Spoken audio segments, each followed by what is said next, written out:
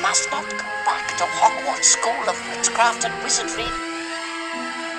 That help will always be given at Hogwarts to those who ask for it. It is not our abilities that show what we truly are. It is our choices. Hey everyone, welcome to Hogwarts, a podcast. Hey everyone, welcome to another episode of Hogwarts, a podcast. I'm your host, Dan, and we are discussing the final chapter of Chamber of Secrets. Oh my goodness. Anna's back with us. Hi. And this title of the chapter is Dobby's Reward. And I just can't believe we're at the end of Chamber of Secrets. It's actually shocking to me. Mind-blowing. Yeah. It's absolutely mind-blowing. I love this book. So stick with us when we get to the spoilers, and we'll kind of just give our overall thoughts of Chamber of Secrets as a book, where this was going, and all of our kind of 2 cents about it. So stick around for that. But we're going to kick it off with, we have this epic meeting, I believe, in McGonagall's office, right? So It's McGonagall's office, and it starts out with just Molly rushing Ginny. Understandably so. And understandably so. And obviously you have McGonagall, Dumbledore, and then Molly and Arthur are also there. When this interesting quartet walks in, you have Harry, who looks like he's been in Fight Club. Yeah. Lived through a zombie movie. Yeah. Then you have Ron, who probably looks like Ron. And then you have Ginny, who, again, looks like she's been through it. Because she has been. And then Lockhart. So, and then Fawkes just swoops in and takes his spot promptly on Dumbledore's shoulder. Like, as he should. Nothing ever happened. He's like, yeah, I just saved everything, but no big deal. This is literally like a Wednesday for me, so whatever. I do this stuff all the time, because I'm awesome. Anyway, I love Fawkes. Anyway, so they have this big meeting, and Harry has the tact, at least, to feel like, I need to tell everybody what just happened, and I'm the only one that can do it. Well, they kind of tell him. Yeah, but he also has the tact of, like, should I save Ginny the trauma of going through and just airing out all of her dirty laundry? And he makes it a long time without even bringing Ginny into it. Yeah, he goes a long time, but I think at this point he's just like, you know what? Why? Why do I just sugarcoat everything? No, I hear voices in the walls. It's a problem. That kind of kicked this whole thing off. And then he goes into this long story about... Well, he also finally knows he's not actually the heir of Slytherin, so he's not afraid to admit it anymore. Yeah, and he feels like he's in a safe space for the first time in a little while. And Dumbledore, I mean, he just spent a good time in the chamber saying how Dumbledore is the reason that none of this usually happens. I liked the line when it finally comes to the point where he can't any longer avoid mentioning Ginny. The line was that he instinctively looked to Dumbledore. Like, Harry just always, it's always about Dumbledore is his safe place.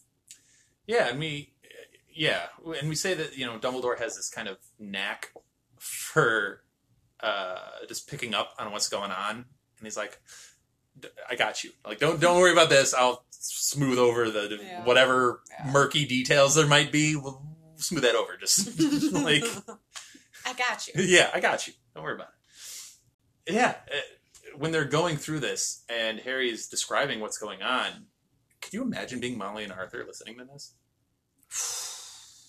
And they're like, I'm sorry, who? What? What are you talking about? Yeah. Because they have... The roller coaster of their emotions. They think their daughter's dead. Now their daughter's alive. They know Ron must be missing. I think by this point they probably know Ron and Harry went looking for Ginny. So now have they lost 2 children? Okay, both of their children are safe. Now Voldemort's... Yeah, roller coaster. Yeah. And they obviously have a much deeper understanding of what Voldy means, and when that name is invoked. As a mother, she is very concerned. Yes, she is. But yes, the danger that name presents. And Dumbledore kind of goes into an explanation of why Tom Riddle means Voldy. It's because they are the same person. Not many people know that. Right. So here's that piece of information that now these characters are getting. And, well, then he just has this really interesting line of, but my sources say he's in Albania. Which is just the coolest James Bond line ever. Oh my gosh. A comparison between Albus Dumbledore and James Bond. Is it not, though? It's like the coolest, just silkiest, like, don't worry, my sources say he's in Albania. I'm sorry, I still can't make that visual comparison. You don't have a Daniel Craig or, like, Pierce Brosnan view of, Sean like... Connery. Sean Connery. No. Yeah. I would have enjoyed Sean Connery as Albus Dumbledore. That would have been a Dumbledore. That would have been a whole other SNL segment. There we go. There we go. Casting issues solved. R.I.P. Yeah. It struck me, he did a really good job of kind of protecting and defending Ginny, because, like, Molly and Arthur were so like, oh my god, what do you mean, Voldemort and our daughter? And he was just like, no, this isn't Ginny's fault. Ginny, you go and get some hot cocoa. And that's all. I was proud of Dumbledore. He did a good job. He does a good job of just shutting down panic. Yeah. And again, it's a testament to his presence more than anything else, of just like, hey, we're good. Everything's fine. The students in the hospital wing are being restored. Hermione's okay. Which Ron was the first one to acknowledge, which was great. And, yeah, so he just has a great presence of just like, we're good. We got this. Go take care of yourself. Yeah. No one's blaming her. No one's blaming Harry or Ron or whoever else. It's like, we know the culprit. We'll take care of it. Yeah. So it's one of the great moments from him. And he, he has so many. So many. I also just wasn't expecting you to go down to James Bond road when I had that thought. In our last episode, you had Zorro and Indiana Jones, and now I brought up James Bond. So 3 of the best characters ever. We know you come welcome. here for the pop culture references. You're welcome. No, but it was such a sly line that he used. My sources say. Okay, all right. Also, this is a really cool thing that he said. Riddle, the quote, word for word here, most brilliant student Hogwarts has ever seen. Coming from Dumbledore, who, by the way, attended Hogwarts. Yeah.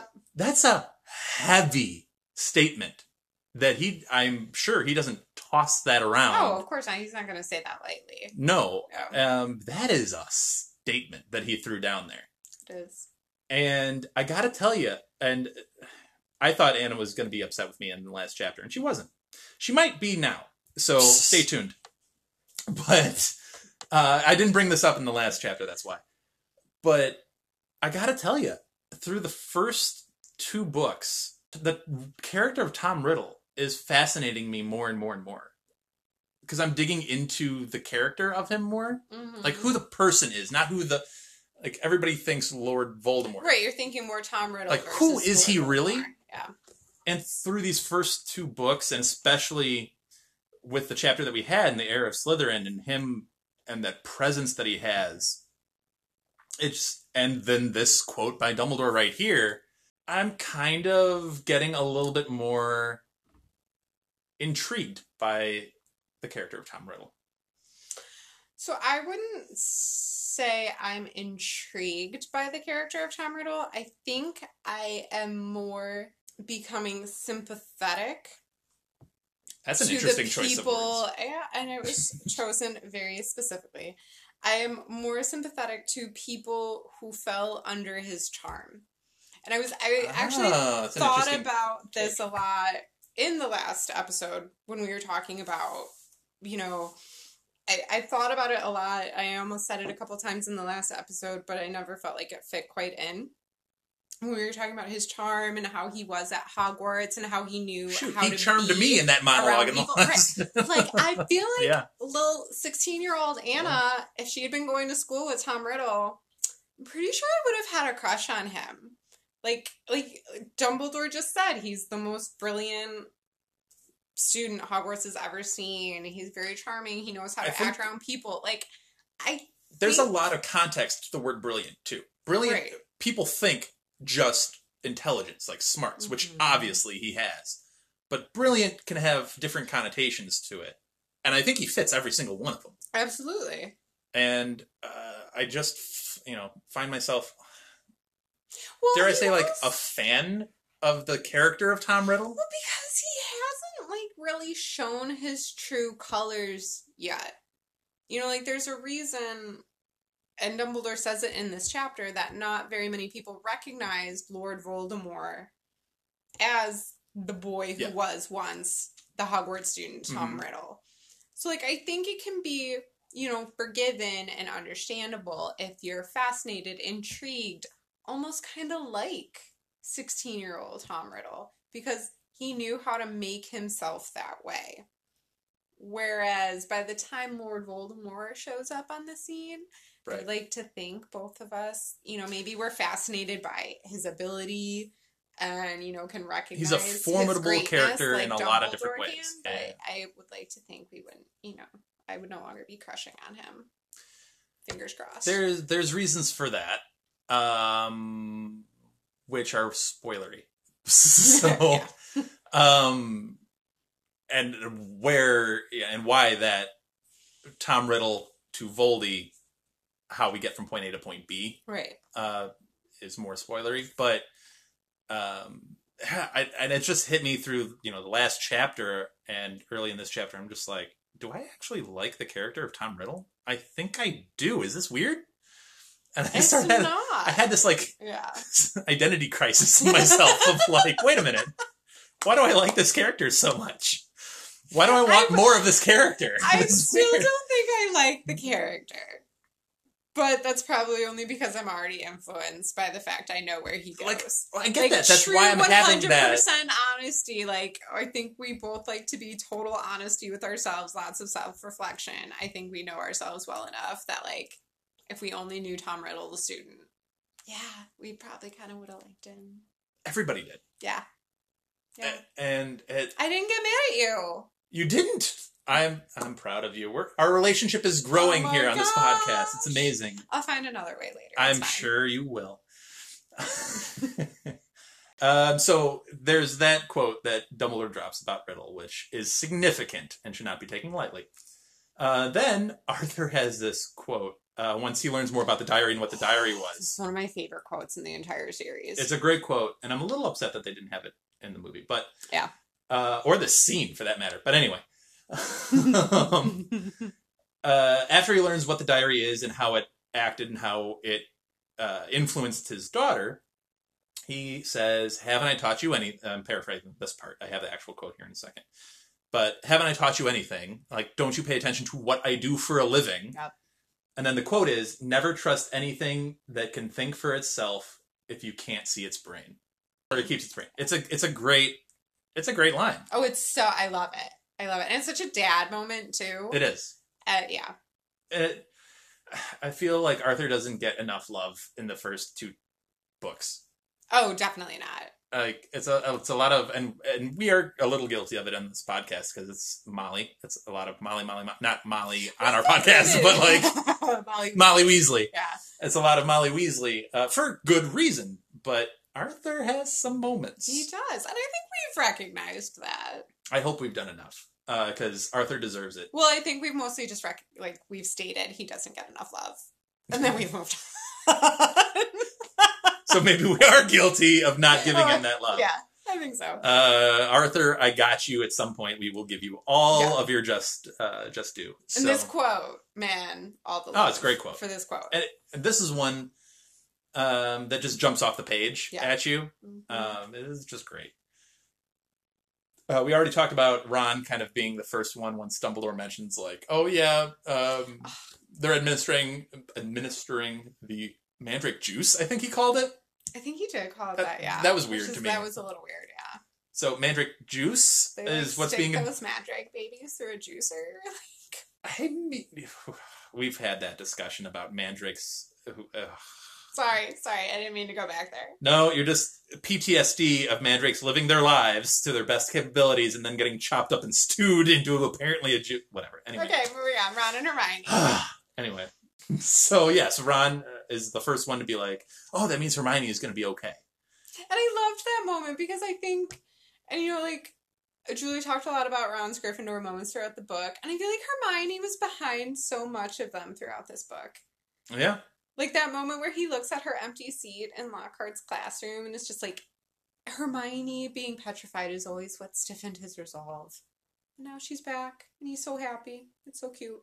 Yeah, he's had his moments, but he's always stepped up to save Harry, yes, but also her in a lot of ways. Because obviously he took the sacrifice in the chess game in book 1. Yeah.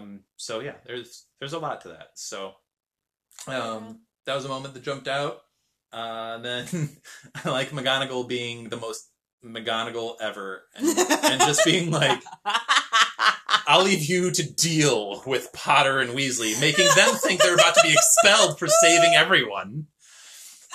It's such a McGonagall line. I love her so much. So much. Like, and then Dumbledore's like, yes, I got this. You have special services to the school, and you're getting 200 points apiece for Gryffindor. It's just such... I wonder if they, like... And we talked about them having peer moments amongst each other. Yeah. Like, do you think they figure out ways to torture the students just a little bit before they give them, like, a reward of some sort? Like, do you think, once they figure out that they're okay or whatever, or they get the whatever word comes through, McGonagall's going to like, if they pull this off, here's how we're going to handle this. I'm going to make it look like they're expelled, and then just soft toss it up to you to knock it out. I do also think there's a lot of moments, though, where, like, McGonagall is, like, the mom enforcing the rules, and then, like, she thinks, like, Dumbledore's gonna be the dad coming in to back her up, and instead he's, like, the candy man, and he's just like, actually, here you go, and she's just sitting there, she's like, Albus. I also see that very much, 100%, yeah.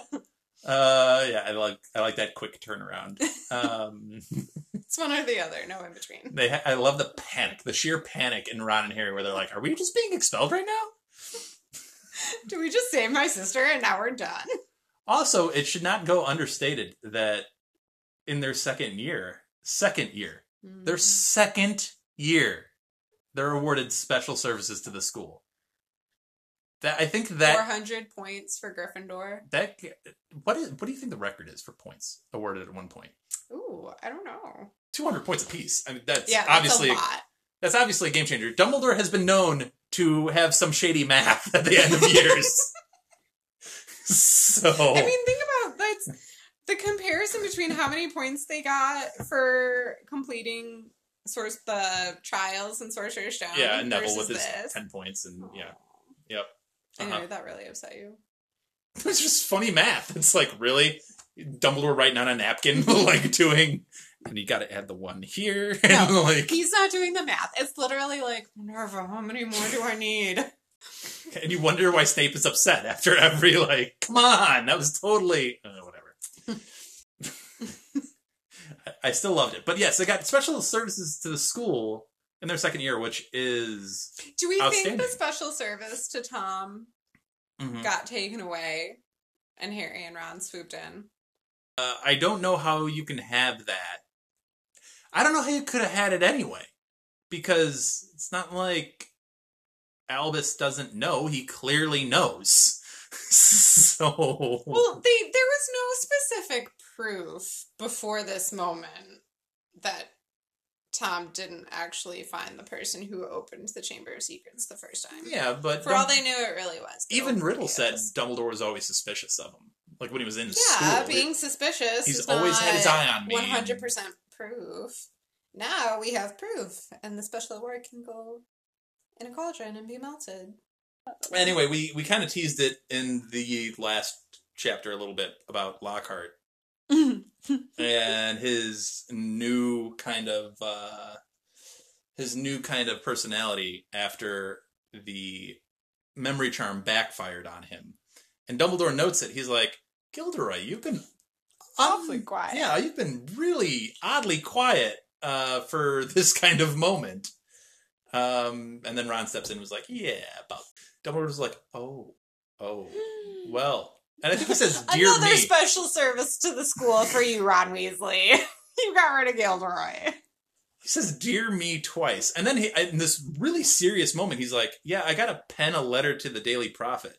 Why? To find a new Defense Against the Dark Arts teacher. Which then brings up a whole line of questioning about, like, how do those interview processes work? Which would be really interesting. I think they go to an inn room, and he just interviews them. There's some spoiler aspects to this as well. You would have known that if you had just moved on. Anyway. Then we have what is quickly becoming a tradition of Dumbledore and Harry chat one-on-one to end a year. James Bond debrief. Yes, it's a James Bond debriefing of his mission. And Dumbledore and Harry have a very important chat. Yes. Where they discuss the transfer of power from Voldy to Harry that possibly took place when he was attacked the first time. Yeah. And... Which I have kind of a spoilery thought about that conversation. Okay. So, anyway.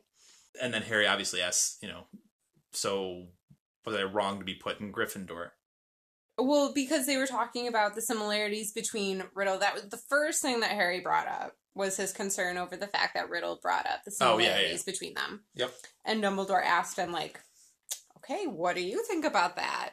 Very therapist-like. And then Harry just got real defensive. He's like, but I'm in Gryffindor. And that's when he finally, after all of this, like, angst throughout the book, brings up and tells Dumbledore for the first time that the Sorting Hat told him he'd have done well in Slytherin. And that's when Dumbledore tells him that he thinks Voldemort might have transferred some of his own powers to Harry the night before. So he never really, he doesn't ask. I think there's a great quote from Dumbledore. And the quote is, "It is our choices, Harry, that show what we truly are, far more than our abilities." It's a great quote. Oh my god. It's a great quote. Well, it's on our intro. And it's yes. so good. Yeah, you might have heard it before. So I like that interaction between Dumbledore and Harry because, yes, it is a therapist-like conversation of it's such a therapist leading the person to come to the conclusion without saying, like, hey, you got to do this. But also it's a teacher moment, too, of just like, you know this answer and you know the correct answer. Just come on. Right. You're right there. Like, and then the pride when Harry does finally get there and pointing out it's important, the fact that you chose Gryffindor. That is the most important part. I can't tell you how many times throughout my life since I first read this book that I come back to this quote. I think I included this quote in papers I wrote throughout college. It's such a huge statement. Yeah. No, I agree. Dumbledore's full of amazing quotes, and it's why a lot of people, fall in love with the character of Dumbledore for a good reason, because he is this wise, all-knowing, seemingly all-powerful, character who just drops these tidbits of pure wisdom that we can use in our actual reader lives in the real world. And it's beautiful. And there's so many of them, which are great. It's hard to choose. We should do you're listening to this now. We just finished our, House of Champions, character bracket.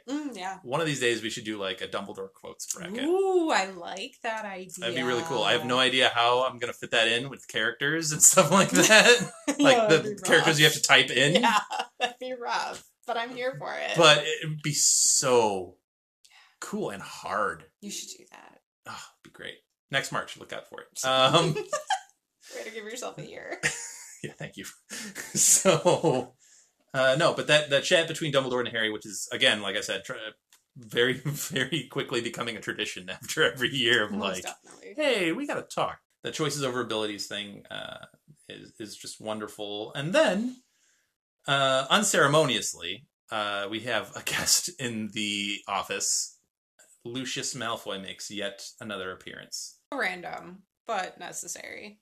Yeah, well, when he hears that the Dumbledore is back, Right, which I guess he would have as a governor. Yeah. when he realizes like he has been drastically outvoted on this, Mm. which, how do you think he feels? Because Dumbledore calls him flat out on it. Yeah, He's he like, does.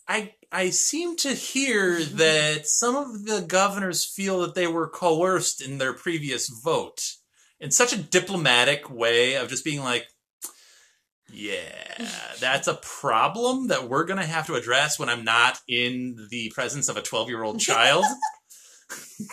We'll get there, my friend. Dumbledore never We will get addressed there. that. Dumbledore just tossed that in there and was like, yeah, you're done as a governor. Yes, that is the... Dumbledore has some pull. Yeah. If you haven't figured that out in the first two books yet, he's got some pull. If the ministry is calling on him for advice and things like that, he has some serious pull outside of the school.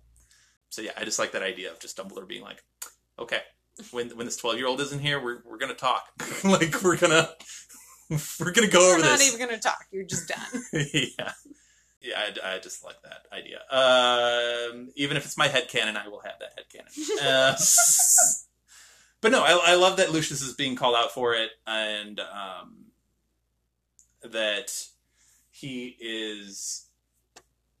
I kind of find it amazing that Lucius even has the guts to walk in there and being like, dude, what are you doing here and why? And I assume... Like, he has this arrogance about him. Well, I think that's the key word right there. Well, yeah, but it's like I this... don't think he ever thought that he would get found out.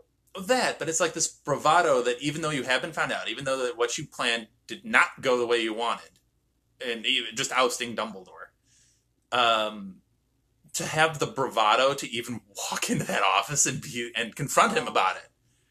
Like, what does that say about Lucius? That he has that kind of confidence, if you want to say? I think it says he's had that privilege throughout his life. That he, is just this pure blood, rich Death Eater who didn't have to go to Azkaban. I like that Dumbledore called him out on that, too. He's like, well, the Yeah. Weasley families are one of our dearest pure-blood families. Yeah. No, I liked that line, Dumbledore too. just was throwing daggers at him the he entire was. time. It was fantastic. Just haymakers on Lucius the entire conversation. Without even, like, raising his voice. Yeah. And Harry With probably... like a smirk on his face and a twinkle in his eye. I don't even know that Harry picked up on just how much Dumbledore was probably enjoying this moment of just being like, hold on, I gotta get loose before I just unleash this hail of, like... You guys, Dan is literally stretching. Oh, yeah, I'm like, oh, man. I'm just thinking Dumbledore just relished this so much. Oh, yeah. How could he not? Dumbledore has been very, very humble these first two books, and I think this is like as close as he gets to just being like rubbing it in someone's face. I'm just like, how do you like me now? I got you, like, I don't know. Anyway, I love it. I love it. I love it when Dumbledore just gets a little bit petty. It's great. I love it. Anyway. There might be no better example than this conversation. Yes, you're probably right. Yeah. Anyway, there is one more aspect to this. Oh, my favorite. Scene. This is a scene that I do actually enjoy in the movie. For one reason and one reason only. It's because I love Jason Oh Isaacs. my god, he's the perfect Lucius Malfoy. I did. And the story of him getting the role Yes. is even better. Yeah. It just makes it that much better. Oh yeah. Because he didn't want to play another villain in a movie, and they told him that he was auditioning for Lucius, and he got all grumpy and all surly, and they're like, yes, that! We need that! Great. So good. It's great. But the scene plays out. Obviously, Dobby has entered the room with Lucius because apparently Lucius was in the middle of having his shoes shined or whatever. That makes sense. Yeah, we shouldn't focus too much on why Dobby is here in this scene. I don't even care. Dobby is here, and I am here for any scene that elf is in. I'm 100% backing you on that. It just plot-wise is convenient because there's really no real reason for him to be there. But anyway, it happens. So he's there, but in the books, Lucius punts him out of the room. Yeah, and they weren't going to do that in the movie until Jason Isaacs decided, for whatever reason, to just turn around. Obviously, Dobby is a CGI character in the movies. So he just turned around and made a kicking motion, and the director's like, cut. Can someone dry up that spot that, Jason slipped on? He's like, what are you talking about? I didn't slip. That was me punting Dobby. And they're like, oh, yeah, let's keep that. And he did I just so like that many things like that throughout the movies he was in. He's just so good. That was my favorite part. There was a part to this scene which is not in the books where he literally does the Avada, he's about to curse Harry. That makes me really angry in the movie. It makes me angry, and it also, I don't think, does Jason Isaacs a service there. I don't think it's some of his best work, and I think it's also on the editing and the direction of the movie, because it's like you close up on his face, and it's a weird scene. Like, you didn't need it. You just didn't need it. I also like this version of how Dobby gets the sock better. Agreed. Because it's more natural, I think. Yep. But anyway. And his joy is just so... But here's my thing, though. Here's the thing about it. When Lucius gets this book in a sock, a sweaty, even touch the sock. like blood-covered probably sock, like whatever. Covered. Yeah, it's just awful. It's awful. But he gets this sock, and he rips the book out of it and tosses the sock to the side. There's two things here. Is he so,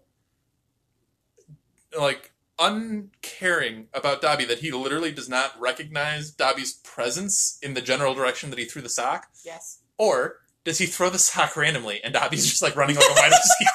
He's like the next wide receiver. Like Dobby's just running like a wide receiver and just jumps up and is like, mine!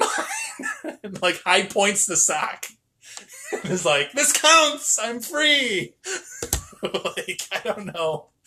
Well, I love that visual beyond words. I love it so much. You just hear little feet it's just it jumps up. I got this! Mine! Again, not canon, but it's definitely my head canon right now. So there it is. I love the visual, but no, that's not how it goes down. I'm sticking with it. Whatever. But yeah, anyway, so Lucius finds all of this out, realizes Harry cost him his servant, lunges at him, and then Dobby just comes so much full force. Yes. Oh my god. Hard. Just owned him. I mean, it was great. It's what Dumbledore wanted to do 5 minutes ago, but couldn't. But it's so, honestly, it's even more powerful than anything Dumbledore could have done. It's so simple. It's so directed towards him protecting Harry Potter. You will not harm Harry Potter. It's the best he has done in protecting Harry the whole book. It's probably the only time. You mean him trying to kill him with the bludger was not the ample... maybe not the best idea. He was thinking outside the box, A for effort. Maybe. But no, it's just, I love that visual of him standing there saying no. Using his magic within Hogwarts, sending that pure blood jerk flying. It's great. It's such an empowering moment, which is awesome. And liberating. Without spoilers, I'm just going to tell our readers listening for the first time to this podcast, that moment gets better with rereads. Just because everything with Dobby gets better with rereads. Yeah. All right, that's a lot in the non-spoilers. So we're gonna we're going to take a pause, and then we'll get into the spoilers here in a second. Thanks for listening, guys. Amazing!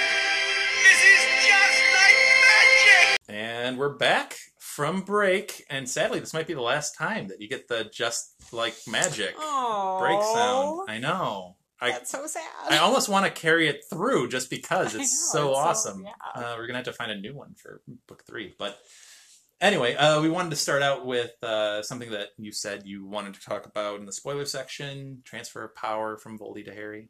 Oh, well, it's mostly just kind of not making fun of Harry, but like, so when Dumbledore's talking about, the transfer of power idea, Harry literally, exact quote, Voldemort put a bit of himself in me, Harry said, thunderstruck. Page 333 in the American version. Like, somehow, though, in all the years and all of his Horcrux lessons, after that, like, explicit conversation, he never makes the connection that he himself is a Horcrux. Yeah, that... Does Dumbledore make that connection right then and there? Maybe. Like, how quick do you think Dumbledore is thinking right here? I mean, I think he's thinking pretty darn quick. Because I think he knows that it's going deeper than any of the thoughts he's having right now. But I think he knows, like the second he sees that diary, and here's what Harry told him, do you think in his head he's going like, oh, shoot. This is a real problem. I think he's thinking, like, this is it. This is how Voldemort survived. And, like, now maybe we can figure it out. Like, I have a path to go down and figure out how to finally defeat him. Because I can understand Harry, well, I guess Harry later not figuring it out. Well, like, when he's, like, I'm thinking mostly, like, books 6 and 7. He's like, been through a lot of stuff by that really, point. He could have forgotten that specific conversation. Touche. He's not always the brightest. But, like, I think it just, like, hit me. Like, I guess I just never realized that, like, he literally was, like, he put a piece of himself in me. Like, Harry actually said the words. Yep. Yeah, it's in book 6. That should come back around at some point and be like, hey, wait a minute. Right. And that's why I said Dumbledore has that inclination by book 6 at that point of hey, that's a real possibility. So I wonder just how fast Dumbledore's mind is working here. Like, and he's got other things going on. He's got to address the Weasleys. He's got a school to run still. He's got Lucius just like waiting to like come at him. He's got a lot on his plate. Gamekeeper to get back from prison. He's got the Ministry that probably is wanting to knock down his door. He's got a lot going on, but I wonder if he's thinking like, shoot, this is bad. Yeah. And I have to... People think it's bad. They have no idea just how bad this actually is. And I can't potentially... This is a problem I got to solve. Man. And I think you brought up in a previous episode, it's like, how much does he lean on maybe McGonagall? We know he leans on Snape. Yeah. As like a sounding board or like a, hey, this is not a great situation here. How are we going to deal with this? How much do you think McGonagall's lit in on any of this? Not enough. And I mean, that was my response last time too. It just frustrates me. I feel like she could have helped him. Like, Dumbledore kept so much so tight. And you know what? Harry struggles with that too. And we don't have to talk about that a ton because it's so much of Harry's journey in Deathly Hallows. And like how he wants to handle it differently than Dumbledore did. But how much could have potentially been different for Harry, for Dumbledore himself? Would Dumbledore have survived if he had maybe, not played it so close to the vest? Dumbledore we just spoke about how wise and all-knowing and all-powerful Dumbledore is, and why many people have fallen in love with the character based on many of these quotes that we keep bringing up are so spectacular. But we've also mentioned Dumbledore has faults. Big faults. And I struggled with it a lot in book 7. That first read, it was really troublesome to me. Like, I was basically the same as Harry. Yeah. It's not kind, his fall from the pedestal. I was actually, this is random, I was actually thinking about this on a recent drive. And I was thinking about how we shouldn't expect perfection. No one is perfect. Yeah.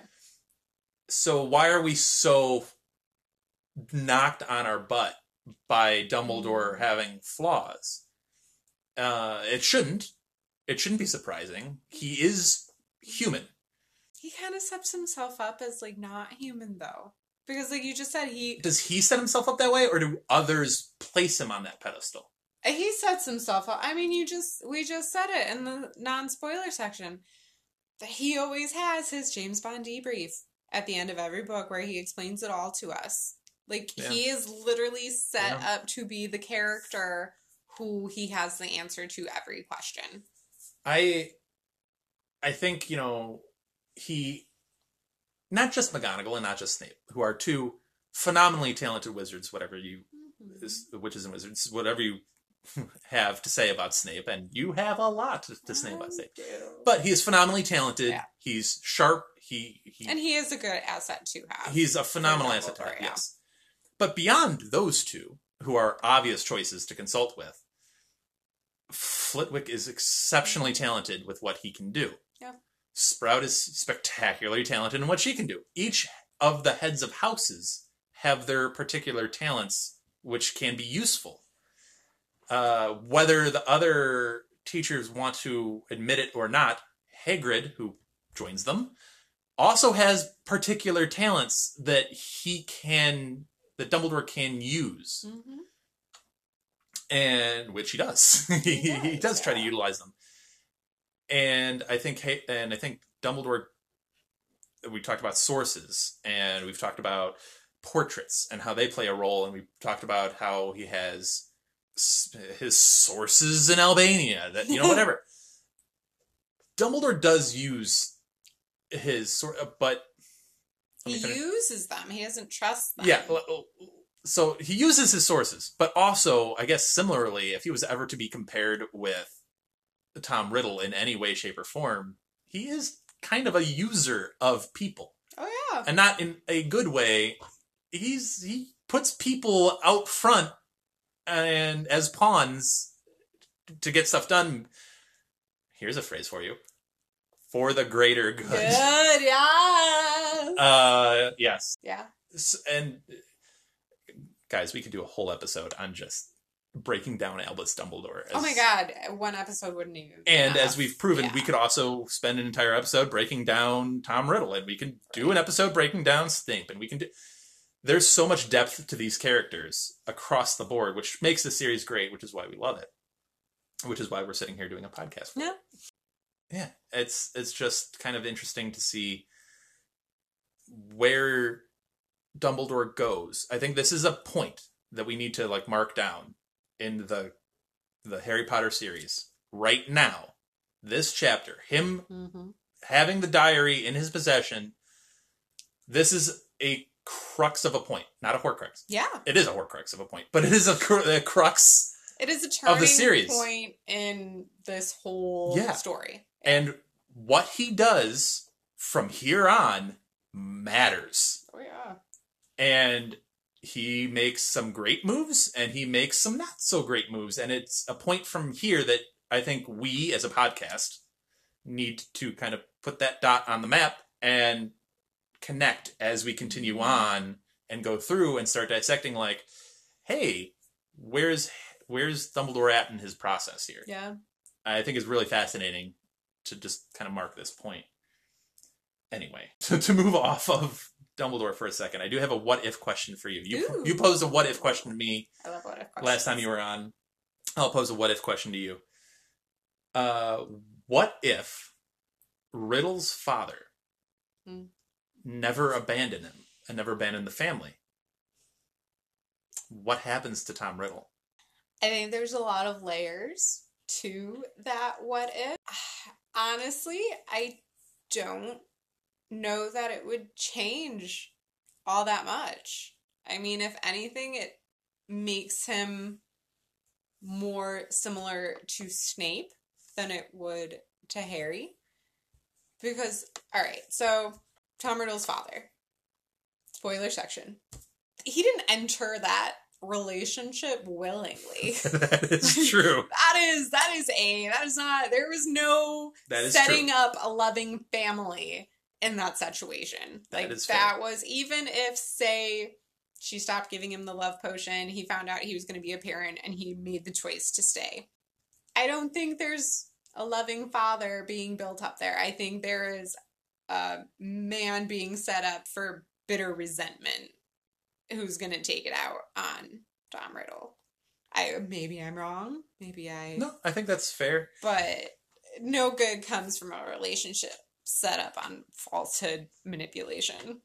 No, but it was just an interesting what if his family, because we talked in one of the previous podcasts about Harry, and if Harry's dynamic changes, Yeah. what happens to Harry's trajectory? Right. Well, if Riddle's trajectory changed, and these two are connected for better or for worse in a bunch of different ways, what if Tom Riddle's trajectory was changed by Yeah. his living situation? Instead of being sent to an orphanage and resenting his Muggle father and resenting, all this stuff.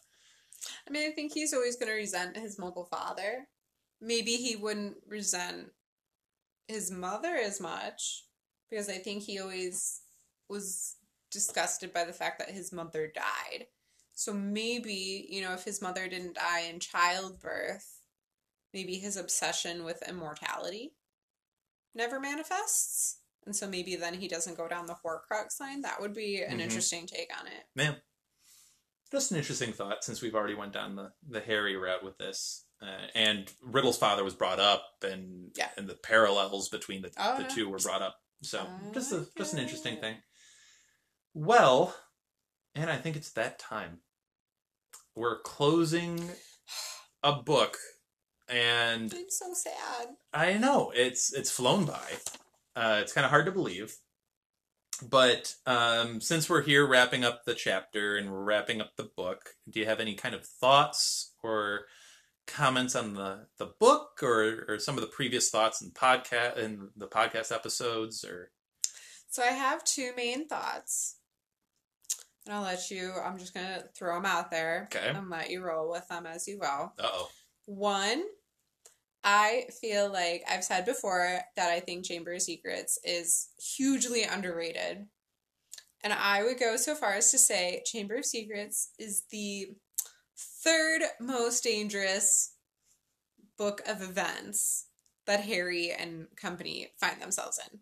Like, I think the only books that Harry is put in more danger in are Deathly Hallows and Order of the Phoenix. I think this book is so important to me.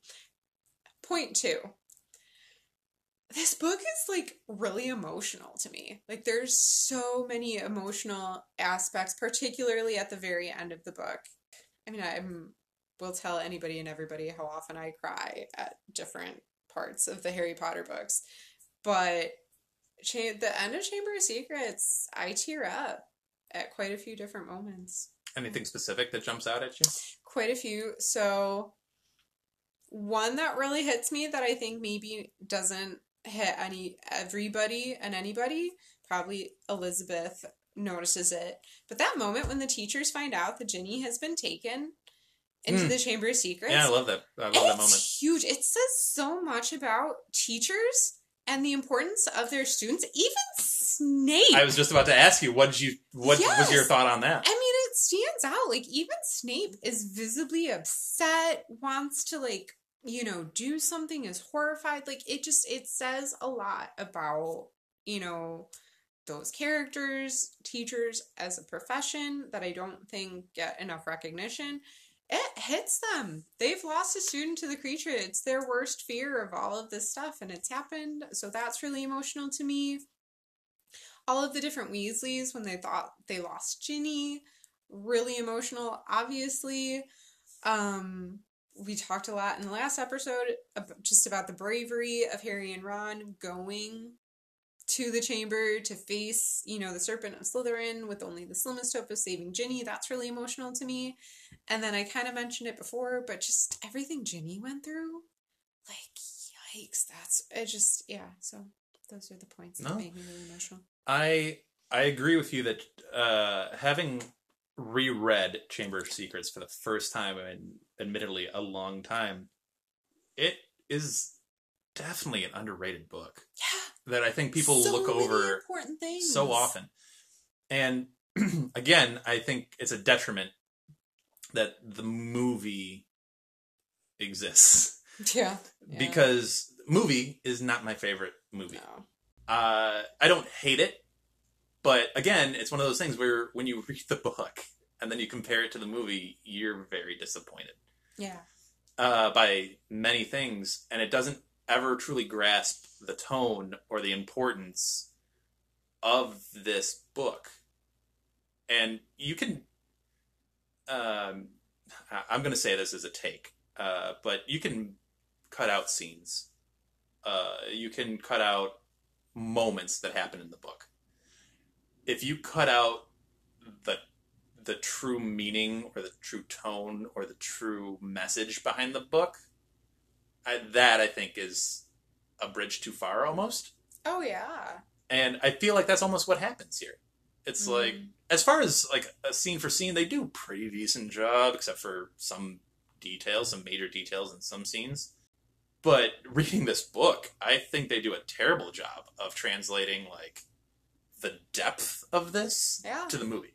The depth of the fear, the depth of the panic, depth of the devastation when a student is taken into the chamber.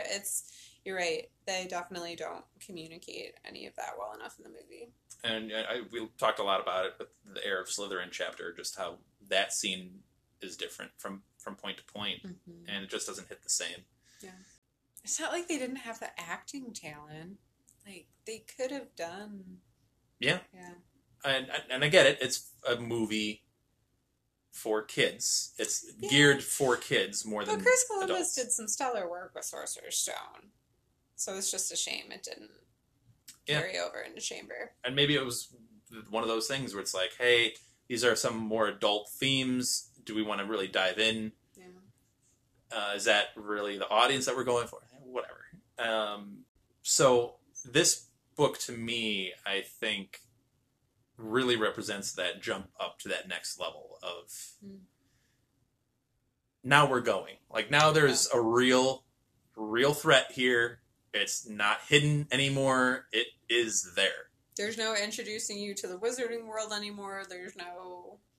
like, you're in the thick of it now. I think her subtle writing does her favors in that it's wonderful writing, but it doesn't do her favors in tips like this, where it's like people might shove this one to the side. She probably does it in Half-Blood Prince too quite a bit, where it's like some subtleties to it, where it's like you go back on rereads and you're like, oh, I appreciate this bit more. Yeah. Because I'm now looking at it through a different lens, a more critical or a more whatever lens, and you're like, wow, this is better than I probably thought on the first read, even though I liked it on the first I was read. going to say, I still wish I could go back to my first read, though. The only memory I have from the first read of this book was the riddle monologue, and me just being like, wow, this is intense.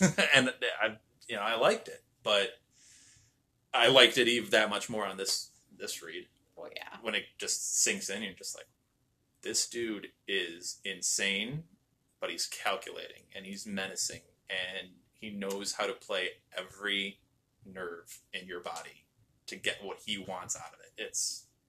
Well, and you're grown up enough to appreciate Yeah. those aspects of it. Like, I sometimes wonder if, I was experiencing my first read of the series as an adult instead of as a 12-year-old child. Mm-hmm. How much more of these subtleties and intricacies I would have picked up on it. And, seeing them as the hints that you're talking about, as opposed to like, okay, that was a fun story. Now on to the next one. I'm just always jealous of people who are reading Harry Potter for the first time. Yeah. It is such a wild ride. And I kind of like doing this where I get to look at it more critically, and not in a bad way. I mean, yeah, we're pointing out some things that maybe don't make sense 100%, or I wouldn't say plot holes necessarily, but it's like, oh, that's convenient. But right, we're like you've been saying, we're looking at it with a different lens. And like I reread a random Harry Potter book every couple months, but I haven't done a read like this I don't know, probably since my first read through. And it's been very eye-opening. It's been very cool to the things you do pick up on and things you didn't realize even happen by just casually reading them every so often for fun and happiness. I think all of us that have been on this podcast have said at one time or another, our imaginations get lit up by this book, and we get so kind of lost in this world. And I know that's, for me specifically, like how I've always read this book. I liked to just dive right in and kind of immerse myself in the world when I'm reading it. Now I'm not as much doing that.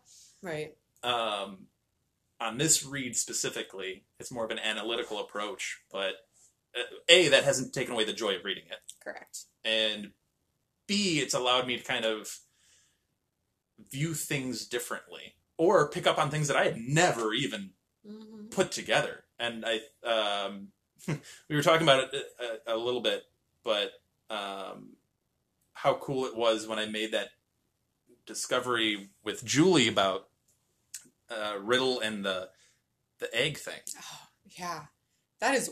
I never made that connection at all. Never even thought about it. It is wild. So if you didn't catch the episode with Julie, what I'm referring to is Tom Riddle framed Hagrid in for the first Chamber of Secrets opening by knowing that he got Aragog as an egg from a traveler, and then brings it back almost 50 years later to get information out of Hagrid by posing as a traveler, giving him an egg. He brought the same gag back because he learned and he remembered and is like, I can use this at some point later, possibly. That's the subtlety that I'm like talking. Like, I've read this book. I haven't read it in a while, but I probably read the book like, I don't know, a dozen times maybe. Never put that together in my life. And on this read, I get that. And it's such a subtle thing. It's so minute and in the background, but you're just like... But it's also just kind of like mind exploding. Like, oh, wow. Totally. Oh, again, man. most brilliant student Hogwarts has ever seen. Yeah. And I'm just like, it's... and then you get lost in the book again, and you're like, wow, Riddle is so amazing. And then you're like, oh wait, J.K. wrote this. She's really amazing at this whole writing thing. She's got to be amazing at something. Yeah. It's, yeah. So, I don't know. That's kind of where my thoughts, with this book kind of dwell.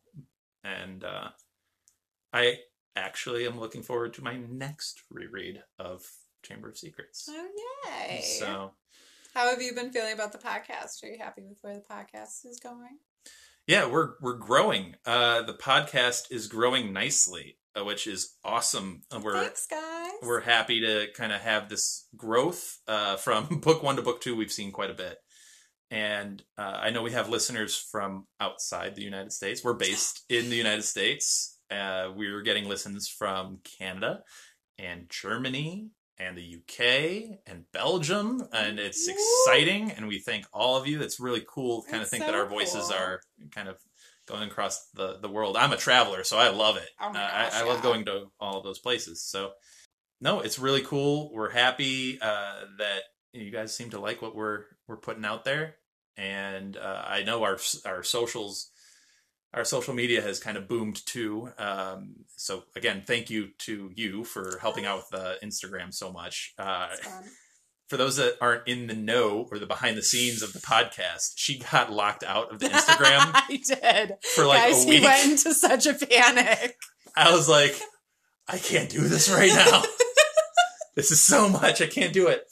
I was like, I'm just trying to get something out here, okay? And, but no, I thanked you because if it wasn't clear before, I very much appreciate what you're doing on that side. And Elizabeth with the Twitter has done miraculous work with that. And, yeah, she's really intense. Well done, Elizabeth. Yeah, it's grown exponentially since she has kind of helped out with that. Yeah, I'm on both, and I post on both, but obviously he does. You two ladies have done a wonderful job, and yeah, it's exciting to see it, and it's exciting to see the listens go up and up and up, and we hope that continues. as we go into what many people consider their favorite book. I'm so excited! James You- Potter, here I come. If you were worried about Anna not being on any more episodes, I think she'll want to be on Prisoner of Azkaban. I'm done after Prisoner of Azkaban. Okay, she's hopefully she's still on the Instagram. So, anyway, yeah. Any other thoughts on Chamber of Secrets as we wind it down? No, just that I love it. As do I. Just getting to read it this time through really sunk in how good the book is. So, with that, we are ending the Chamber of Secrets, and next week we will be starting Prisoner of Azkaban. So we hope you all enjoy. We hope you stick with us. It's been amazing. It's been a blast. So thank you all for listening, and we'll see you on the next one. Bye, guys. Thank you for listening to Hogwarts, a podcast. If you like what you've heard, please click the subscribe button on your preferred podcasting app and follow us on Twitter and Instagram at Hogwarts a Pod.